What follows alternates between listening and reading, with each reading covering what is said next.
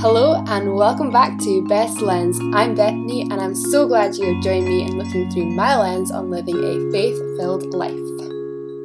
I cannot believe that we are at the end of April already. That's crazy. But the sunshine is helping us understand. Yes, we have lovely weather at the moment, but May is on Sunday. Oh, May, yeah. Which, when this goes out, it will be tomorrow. Yes.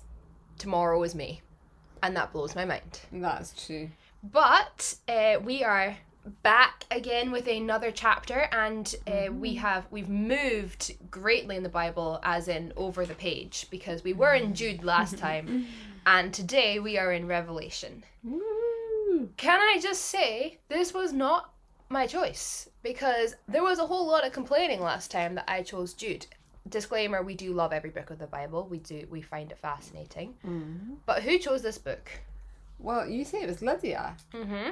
I don't remember what happened, you see, because I've slept since then.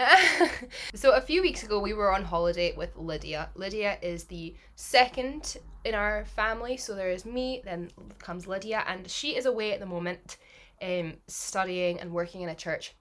And so Mum had suggested doing a podcast episode with her. Unfortunately, that did not work out so well. Oh, yeah, holidays are not exactly restful in our lives. No, they're not. They were very busy, but we did say to her, if you would want to do a podcast episode, what book of the Bible do you really like? And she goes, Mum disclaims at the start, Bethany chose Jude last time, and there was so much in it, it was so deep, and what one would you pick? And Lydia says, I love Revelation. And the two of us went, oh, okay. Yeah, and now she's not even here. No, she's not here, and we're doing it anyway.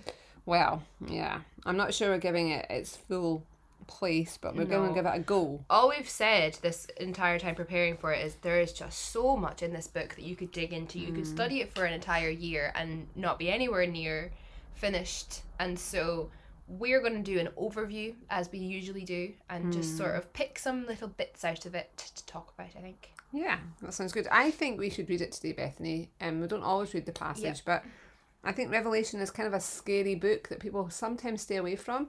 Wrongly, actually. I think even myself, I've been thinking about that today.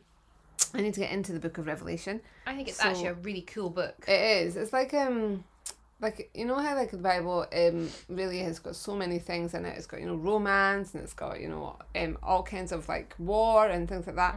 Well, this is like almost a fantastical kind of whodunit, what's going to happen next. It's just, you never really know where this is going, and the interpretations can be such that you're like, wow, I didn't see that coming.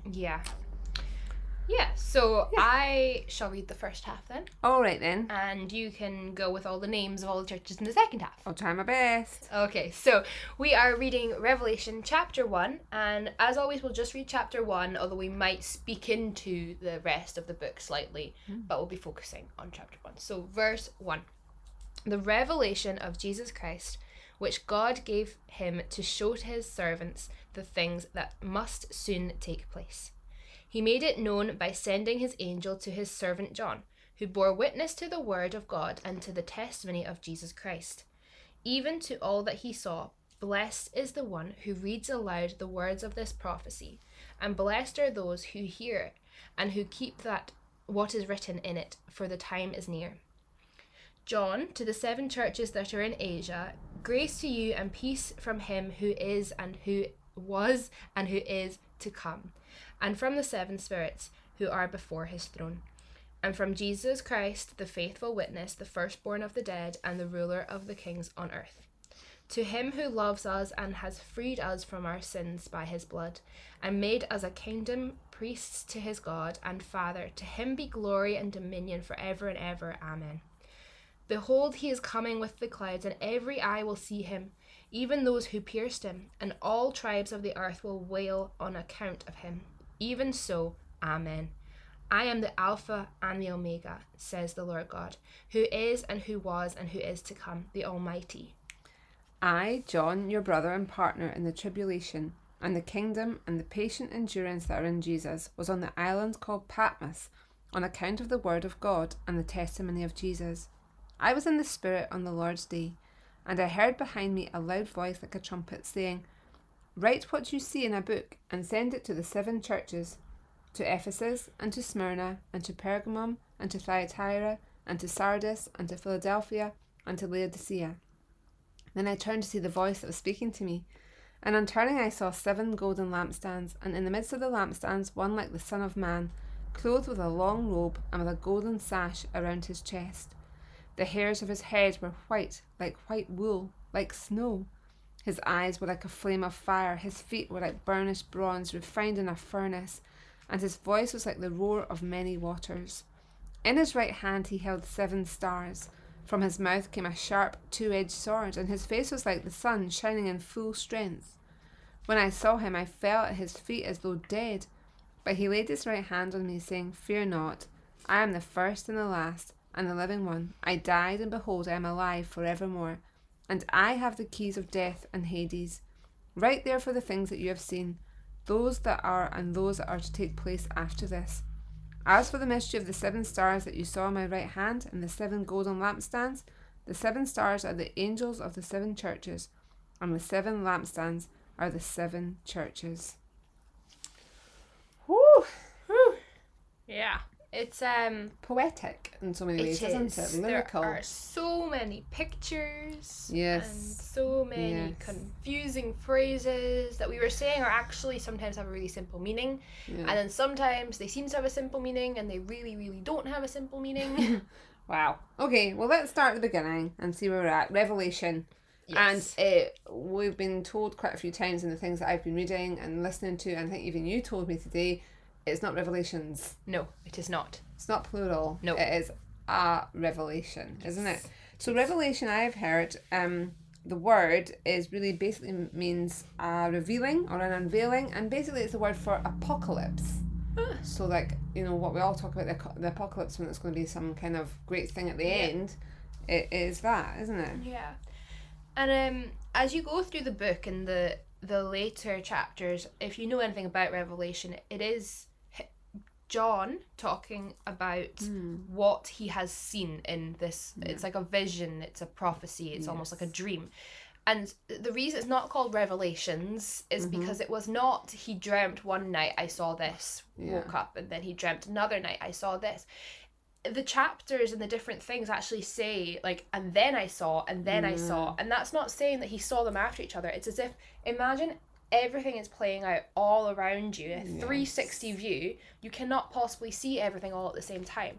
And so everywhere he looks, he says, then I saw, then I saw, then I saw. But it's all happening. We're not entirely sure what happens. Yes. You know, there's a lot to say of what the order comes, but and was it some like things a are a bit... dream that he's having? Do you know that could be because a vision, I guess, because so what he says, isn't it, like on the Sunday, well, this is what we're taking from it, verse 10, I was in the Spirit on the Lord's Day.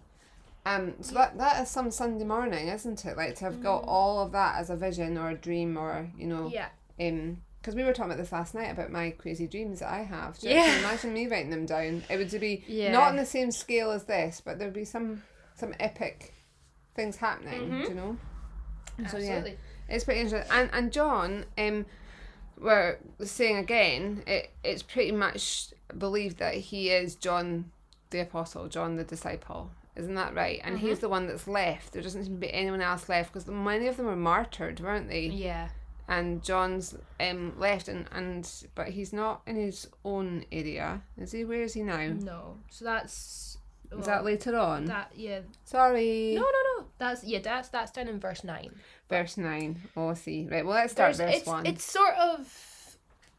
all the information's, like... Yes. Imminent. I'm trying you to have give to get it all at the same time.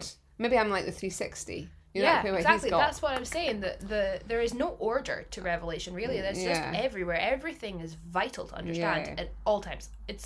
But we're going to try our best to lay it out.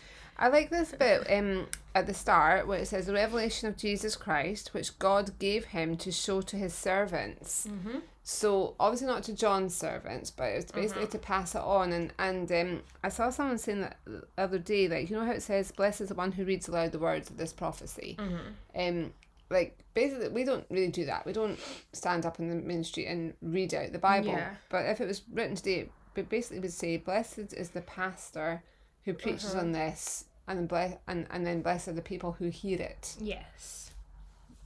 So basically this is something that we as his servants need to hear. Yeah, so blessed in this context doesn't actually mean you are going to be blessed in the way that we think of blessed. We think of, if you're blessed, then you get loads of money, you're blessed with money, you're blessed with good fortune, you're blessed with love or whatever. But this is actually talking, blessed is sort of a way of saying happy. And it's because when you understand what this is talking about, it should make you happy. Like, people are terrified by Revelation sometimes because it's so confusing. Yeah. But what he's saying here is that while what I'm saying is confusing, while it might sound scary, while it might sound sad, when you understand the true meaning of it, when you understand why I'm telling you, then you'll be happy because you realize it's all about God's plan for your salvation, actually. I have a saying about that I wrote down. Someone said, if we understand the book of Revelation, it will change the way we live. So it's not quite the same, but basically you said, like, if you read it and listen to it and keep what's written in it, then you'll be happy, basically. But I do think that's true. Like, if we start to think, if our eyes are on heaven and the prize and what's coming ahead of us, which feels like it's coming soon, then we live in light of that, and we will live quite differently. If we live in just this sphere and time, then we kind of just look at what's around here. Yeah. And I can so see how your vision and your eyes are averted. Yeah. If you can kind of see my point.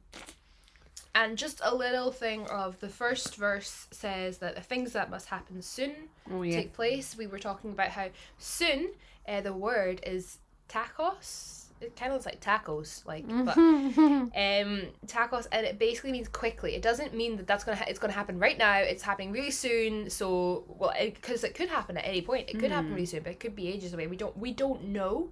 But what he's saying is, when it starts, it's gonna come quick.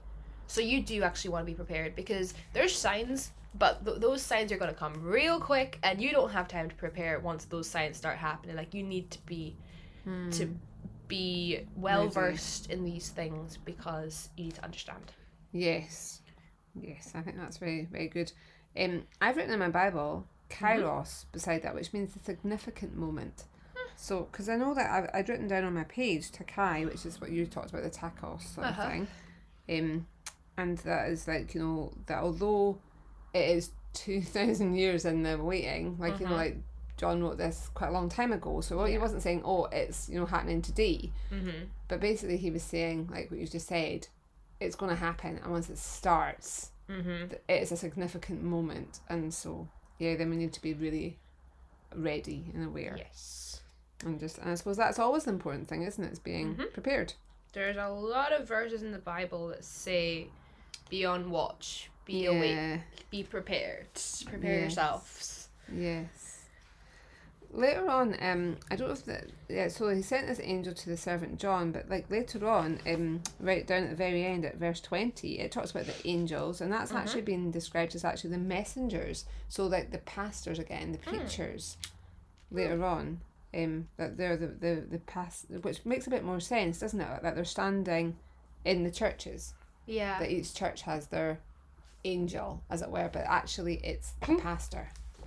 Dad's an angel. Let's leave that one to another podcast.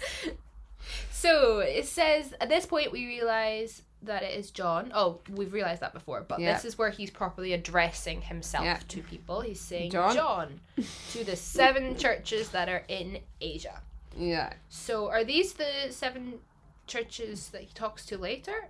Yes, I think so. And it's obviously as well, it's in sort of a part of that would be now Turkey, isn't that right? And like John 7 is the number of completions, because there's going to be more churches probably than 7. Perfection, the 7 cycle of like the week, the Sabbath, all the things. So it's quite interesting that he's chosen 7. But out of those 7, there are many different. Like there's rich, and there's poor, and there's people who believe, and there's people who pretend to believe.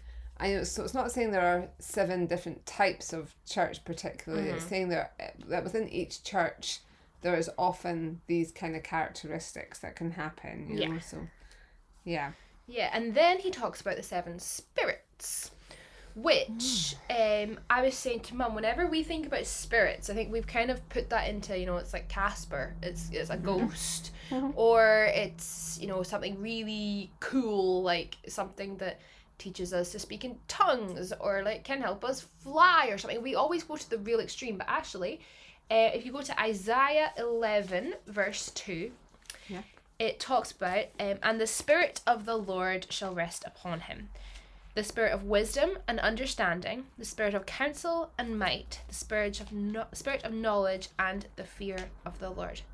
That's a pretty good spirit, isn't it? Those are 7 spirits. Yeah, that's There's cool. the Spirit of the Lord. I want all of them. Yeah, but they actually they're not that popular in today's culture. If you say, I've got the Spirit of wisdom, if I've got the Spirit of understanding, I think people are like, not what? Got The Spirit of humility, have you? That's no, what I'll tell the you. Spirit of knowledge, the Spirit of counsel, the Spirit of fear of the Lord. People will be like, that's lame. But those are actually what the Bible sees as the most powerful spirits, like the best things you could have. Yeah. It is. It's quite interesting, isn't it? Like, so they come from before his throne and from Jesus Christ, the faithful witness, the firstborn of the dead. Yes, now we have debated over this one. Yeah. Not debated, we've been trying to figure out what it means. Yeah, because we decided, like, well, he wasn't the first one to come back from the dead, actually, was he? We talked about Lazarus, and Enoch, like, he didn't maybe come back from the dead, but he was not, for God took him. Yeah. Jairus' daughter. We had a few kind of like, well, how can this be? Yes. But Bethany found it out. Well, we found it out together, but Thanks. firstborn in Greek, I'm going to try and say it, but there's a lot of O's in this. It's prototokos. Are you sure? Say it again. No, I'm not sure. Prototokos. That one. Yeah, that good old word. And basically it's talking about firstborn as in like rank or position. So that's one of the ways it's interpreted. So you know that he is the firstborn. Back then firstborn meant a lot. Like the firstborn got like double the portion, right? Like they got the inheritance, they got the name, the family name, they had all that big position and everything. So Jesus is the firstborn of the people who have been risen. But also we were talking about the fact that he was the first person, and so far I think the only person to have been risen from the dead for good. He was the first one of the new rising from the dead to the Everyone new else creation. would die again. Yeah. He wouldn't die again. Yes. So Lazarus was raised back to life, but an earthly life. Jesus was raised, and he was raised back to genuine life, but he had a new body. He had a different type. He didn't have to eat anymore. He was going up to heaven. He was like, I'm done here. And that is actually what we are going to have. We are going to have a new body. We're going to be able to go to heaven, and we will be raised too, but he is the firstborn. He's the sign that that's going to happen to us, which is really, really cool. Yes, absolutely. Revelation is there's a lot going on, as we know, in Revelation, and there's lots of different views of Revelation. So I wrote down these. There's 4 different kind of ones. I know. There's the preterist view, which is about that this book was written basically only for John's day. Then there's the historicist view, which is basically that this book was only written for the church. The poetic view, which was that this book was actually written to encourage you in a personal way. And the futuristic view, which is about this book was written for the second coming. And really it's all of those views. So I agree with all of them. Yeah, people could hold to one or the other. Certainly the first 3. So for John's day, John was writing to these 7 churches, but we were saying before as well, like it says that he wrote the word of God. He knew that this was God's word that he was writing down. And actually we were questioning whether the disciples did always know when they were writing it down, if they when they were writing it. Maybe afterwards, of course, they knew it was God's word, but they didn't know what they were doing, and they're keeping account, and as Luke wrote it down as he was watching and things like that. Did they actually know they were writing God's word and that we would be reading it today, basically? Did they think into the future? And so for John it was, and then for the church, for historically, it was for those 7 churches, it was. But for all of us then, for personal, it is right. But basically, more importantly, this is something for us to look at and go, this is what's going to happen in the second coming. Yeah. So it gives us like a futuristic view as well as to what will happen. Yeah, I love there are so many songs based on this line of "Behold, he is coming with the clouds, and every eye will see him, and those who pierced him, and all the tribes of the earth will wail on account of him." Like, I can think of so many songs with some sort of that idea, because it's such a powerful thought. And like, what we believe is crazy is that Jesus is coming back, and everyone is going to see him, and people are going to cry because they realize that they were wrong. And our prayer is that we can limit that as much as possible, actually. We want as little people to be devastated that Jesus has come back as possible. We want people to be rejoicing that he came back because they realized that he was their savior before he came back. That's our mission, is to go around and tell people, look, Jesus is coming back and he wants to help you. And not that people realize too late. Yes, absolutely. Being prepared. And that's the thing as well, like for heaven, the only thing that we can take to heaven is the souls of other people, you know. It's only the only thing that we can do is to tell them about Jesus and to live it out and to see them come to know Jesus. And then some days we stand before the throne. That's the kind of thing that we're going to be able to see, you know, and to hear the words, "Well done, good and faithful servant," because we have told others.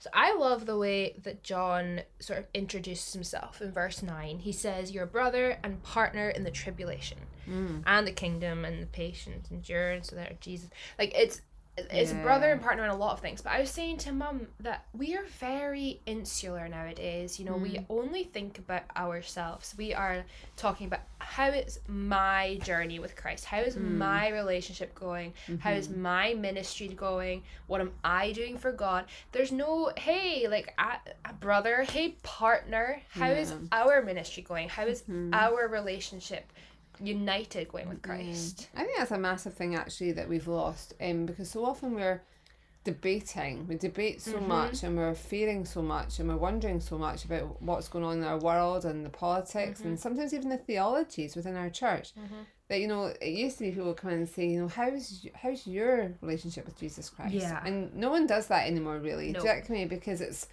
personal. It's, you know, it's all to do with me. Like, I you know, I'm fine, just don't ask. When actually, it would probably be really good for us to start doing that. I challenge you, go on Sunday and ask someone. It's a hard question to ask nowadays. Like, I've tried to ask it. It's really hard because people almost get offended by it. It's really sad that that's true. So offensive. But it's not going to become unoffensive unless we start. So no, that's true. Absolutely. Anyone from our church is listening. We expect this to be asked on Sunday. We'll know who you are. So we had that bit where now he's in Patmos.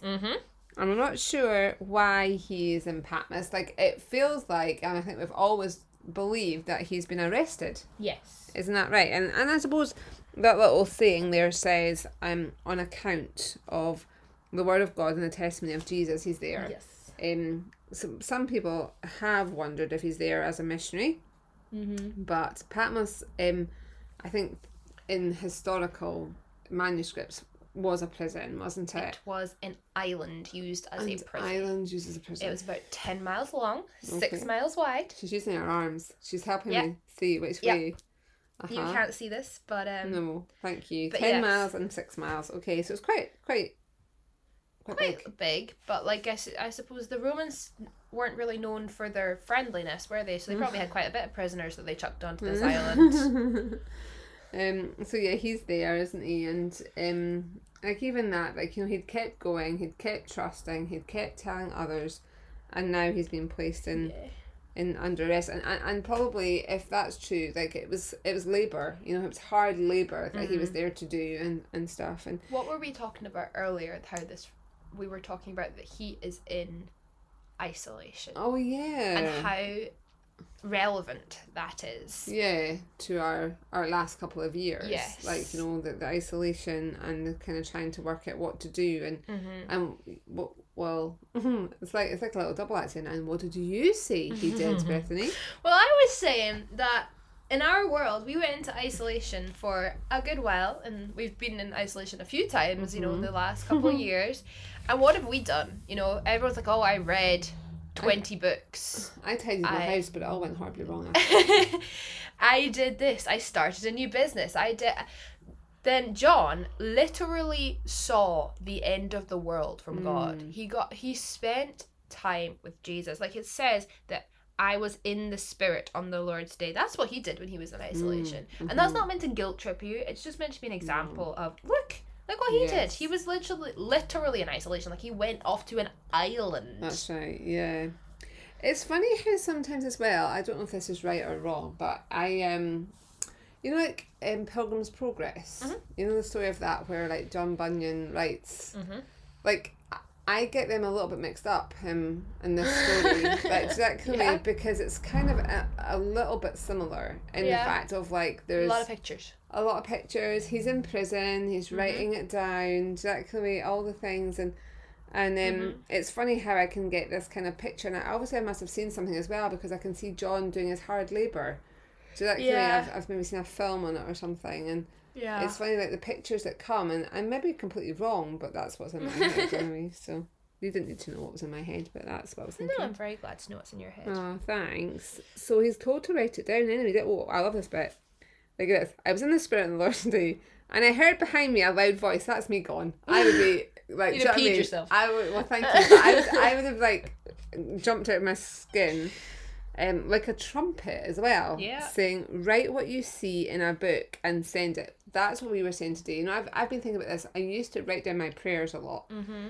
And like just keep a record of what I was saying, and just more just to focus me as well, writing it down. Do you know what I mean? And like I'm like, why am I not writing things down in a book? Like I really am bad at this. Yeah. And I really want to. I want to look back and be like, actually that bit I struggled, but look what God did. Yeah. Or actually I asked God for this and look how he answered. Yeah. I go into church every single week with something to write on, because if I don't, I can't focus. I don't take it in. I don't retain it. I will walk out of that church service and have no idea what the pastor has just said. But if I write it down, for some reason it just... Well, it's supposed to be writing something down is the equivalent of saying it or thinking it 7 times or something, isn't it? 11 I thought. Well, it's something like that. 11. It's better than just thinking about it. All right. And God says this in Habakkuk as well, doesn't he? He says, like, write down the vision. And because he's like, your little brains, they're so cute, but they don't retain very much. You need to write this down. Like, write it down so you can tell people, because this is awesome. This is so cool. And, like, it is really cool. Like you say, it's cool to be able to write things down, to be able to look back and reflect on them. Yes. To be able to also say, like, I think for John, like, this book is all about how God can basically come and change every plan of man. And we have noticed that again in the last couple of years, right? Like everyone's plans were changed. Yeah. And it was, God allowed it. I don't believe that he made it happen, but for whatever reason, he said, okay, do you know what? I'm going to show them that they're not as self-sufficient as they like to think they are. Well, John could have been sitting going, I'm in Patmos. I've done my best all my life. I've tried to live close to Jesus. He could have been just sitting there morose and all upset. Yeah. But actually, like, what he does is he turns it all around and God reveals himself. And that's the thing, sometimes we wonder, why is this happening? Why is this terrible situation occurred? Because God's just about to reveal himself to you. And to show you what he wants for you, and to lead you through this, and to give you a vision. The Bible actually says that without a vision, the people perish. Now, it's a different kind of vision. Do you know what I mean? I'm not talking about a dreaming vision or this, but actually if we don't have a plan and a purpose and a way through, then other people will perish because we don't have a way to get out there and tell them. How do you feel about the unknown? That's kind of the question of this chapter, isn't it? Yeah. Are you fearful? Are you excited? Are you hopeful? Are you prayerful? Yeah. And that's the thing, and like he is there, all this is happening, and on Sunday, he says, being in the Spirit, then he hears that all this about to occur, and not only for him but for others. What an absolute sense of purpose he's given. In the midst of somewhere where he almost looked like he had no purpose, like he was just doing horrible manual labour. Yep. And he's probably an older man by this stage. And now God's still able to use him. I love that. God will still use us if we are available. Yes. No matter where, whether that's in a prison or in the midst of isolation. Not having anything else to do but break up rocks and do all the stuff that they had to do. And God says, look, do you know what? I'm going to use you to speak to 7 different churches full of people. Fantastic, isn't it? Amy Carmichael, you know, she was like that. And I think we talked about her before, haven't we? But anyway, she, you know, ended up falling in a hole when she was out in the mission field. And she ended up being bedridden for the rest of her life. And that's where most of her books were written. And certainly many of her most answered prayers were done there, because she had nowhere else to go. And she wondered what it was. They couldn't see a purpose. Yeah. But God always has a purpose. He always does. Yeah. Yeah, so then he talks about the 7 churches, which are kind of mentioned again later, and he talks specifically to them in the next few chapters as well. Maybe we could do that next time, the 7 churches thing. Yeah. Yeah? Yeah, that sounds like a cool idea. And we'll maybe then jump past them just now then, because for time's sake, and we will we'll come back to them again. But he then talks about the 7 golden lampstands. Again, that's kind of the same thing. But one thing that I was looking at was that the lampstands, so at the end of it, you see the lampstands symbolize the churches. At the end of this chapter, it says that.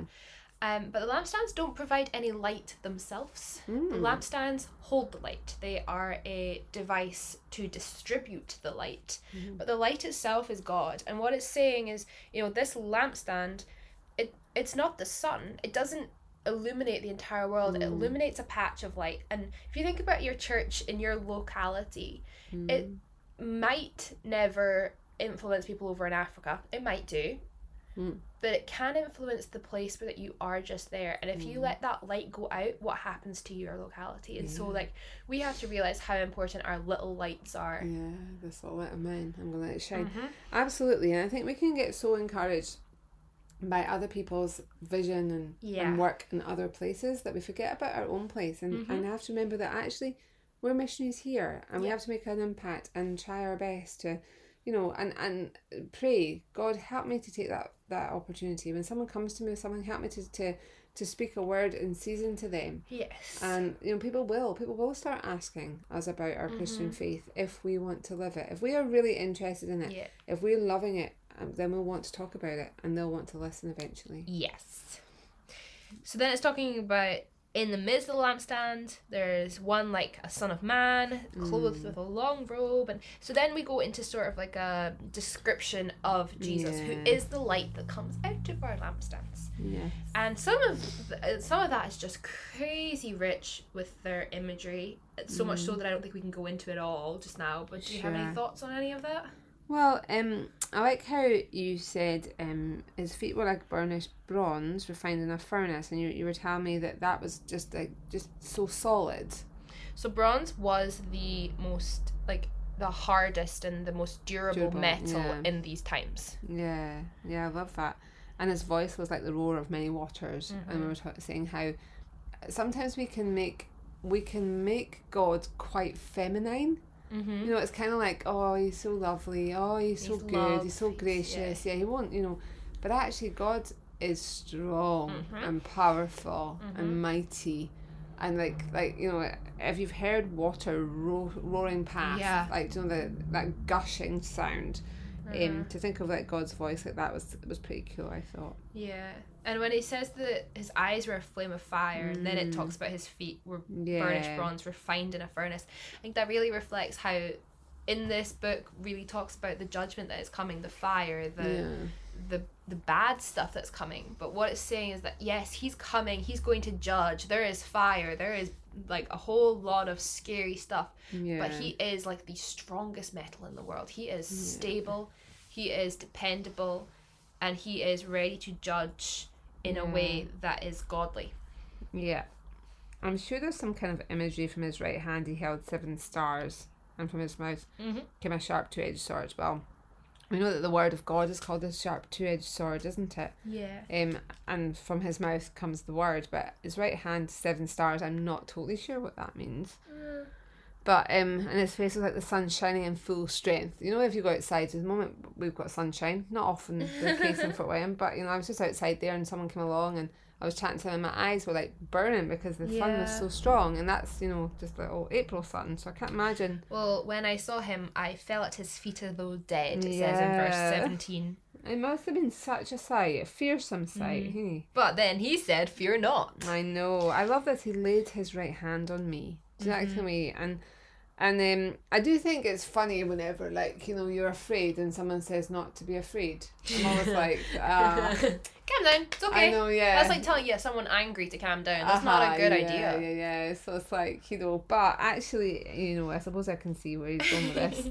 But then he says, "I am the first, the last, Yeah. and the living one. I died, and behold, I'm alive." He's literally like, "I have defeated all the odds. I am awesome. This And is he's great." like twinkling the keys, going, "Hey, I've got these keys of Yeah. death and Hades. I'm the one in control now. You know, you don't need to fear." So he proves why John should write these things, because then he says, "Write therefore the things you have seen," through who he is. He's like, "Look, this is who I am, and that's why I want you to write these things, because I'm dependable. I bring the judgment. It is coming. Yeah. But I love you. I'm powerful, and I want you to know all of these things." And those that are to take place after this. Yeah, that's so cool, isn't it? It's such a relief to know that he knows. Yes. Because, like, we've got no clue. Yeah. I have just figured out, as I've read further down, that the 7 stars Yep. are the angels, Yes. which are the messengers, which I've already talked about, but I got all confused. So as for the mystery of the 7 stars that you saw at my right I hand, had a mystery. and the 7 golden lampstands, the 7 stars are the angels of the 7 churches, and the 7 lampstands are the 7 churches. Yeah. So, like, do you feel that we have and what's the word? Decrypted a mystery? God's telling John, "I'm going to tell you some really cool things that are going to Yeah. come. Please can you tell the churches so that the churches can tell the people?" Yes. Yeah. Is kind of what's going on. Cool. And so I think it'd be really nice to look at the 7 churches. You said you... It's only like the No, first couple of chapters, isn't it? Yeah. Chapter 2 and chapter 3. Mm-hmm. And then we'll see what they say about those churches and see if we've strike any similarities with what modern day Christianity is like. I think we'll find a few. Do you? You Yes. think we'll be there? And just to see what that says to us then. Mm-hmm. If we can kind of go, hang on, you know, because it's like good church, bad church. In fact, I've got at the top of my Bible, the good, the bad and the ugly. So we'll see which one we fall into. Yes. But yeah, how do you feel about the unknown? Are you hopeful? Are you ready to follow God even though you don't know what's happening? Are you feeling like, "Oh, I'm just not ready for this"? Or do you think, "Wow, what an amazing opportunity that my entire plan has been changed, but it's okay because God has a completely different plan for me"? It can really change our perspective as believers, can't it? Whenever we've got our calling. Yes. And that's what this is. It's a calling. It's like, here, I've got this message for you. Take it. Yeah. Well, thank you for joining us.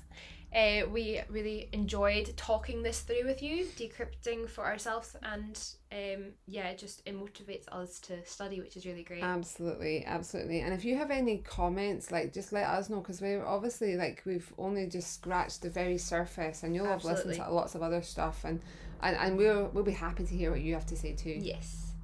But yeah, we pray that this will have done something for you, that you will be able to talk to God better and just ask him for his vision for you, because actually you can't muster up a vision. Nope. You have to ask for his vision for you. Thank you very much, and we'll talk to you next month. Okay, bye.